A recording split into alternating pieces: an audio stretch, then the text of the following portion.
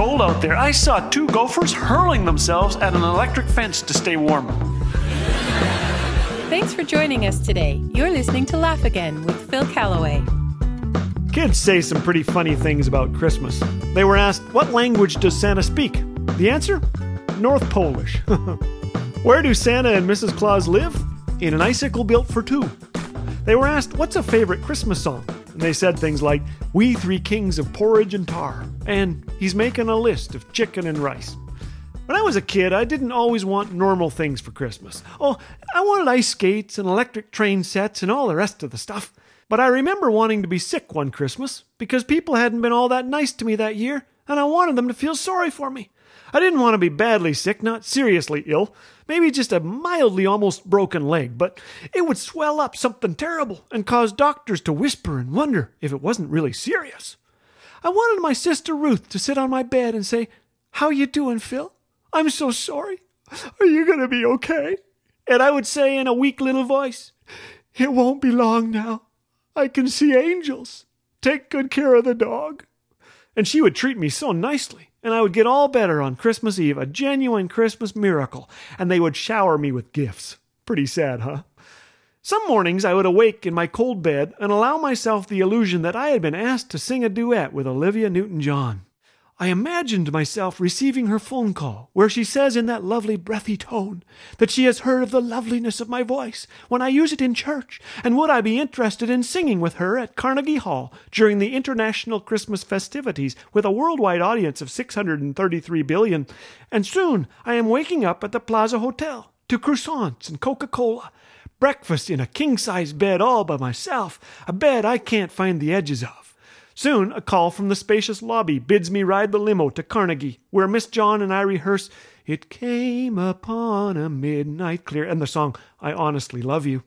She cocks her head, turns to me as she reaches a high note, and touches my arm, so caught up is she in the emotion of our duet.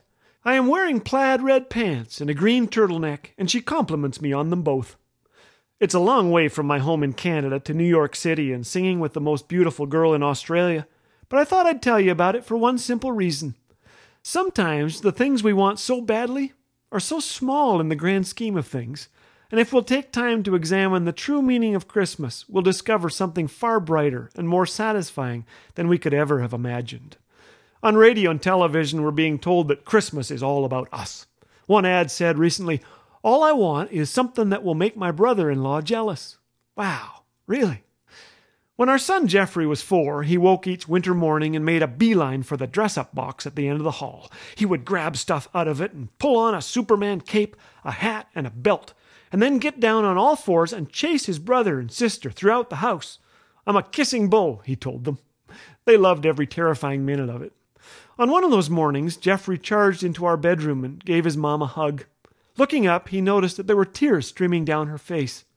He couldn't know that she'd just received a shattering phone call from her older sister, another sister who had Huntington's disease. He couldn't know that his mama faced an uncertain future, wondering about tomorrow. But he began to sing the best news he'd ever heard. I will not be afraid, for God is with me. This he sang 3 times, a 4-year-old angel dressed up like a kissing bull.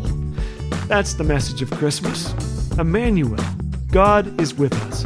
It is the single best thing a little kid ever said or sang about Christmas.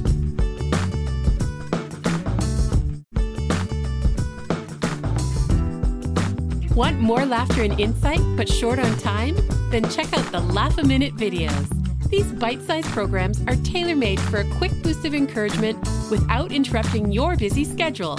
So go ahead and check them out on YouTube, and don't forget to share the joy with a friend. To support the creation of resources like this, donate online at laughagain.us. Laugh Again, truth bringing laughter to life.